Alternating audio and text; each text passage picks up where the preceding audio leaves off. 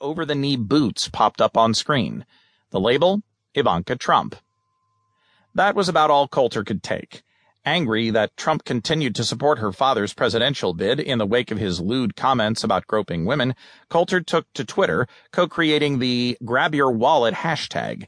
Aimed at pressuring retailers to stop carrying any items bearing the name Trump, the tag has now shown up in Twitter feeds over 119 million times, Coulter says.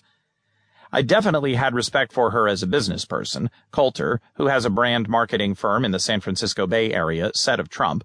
But when she chose to make herself such a passionate and prominent part of the Donald Trump campaign, that's when the disconnect became too large.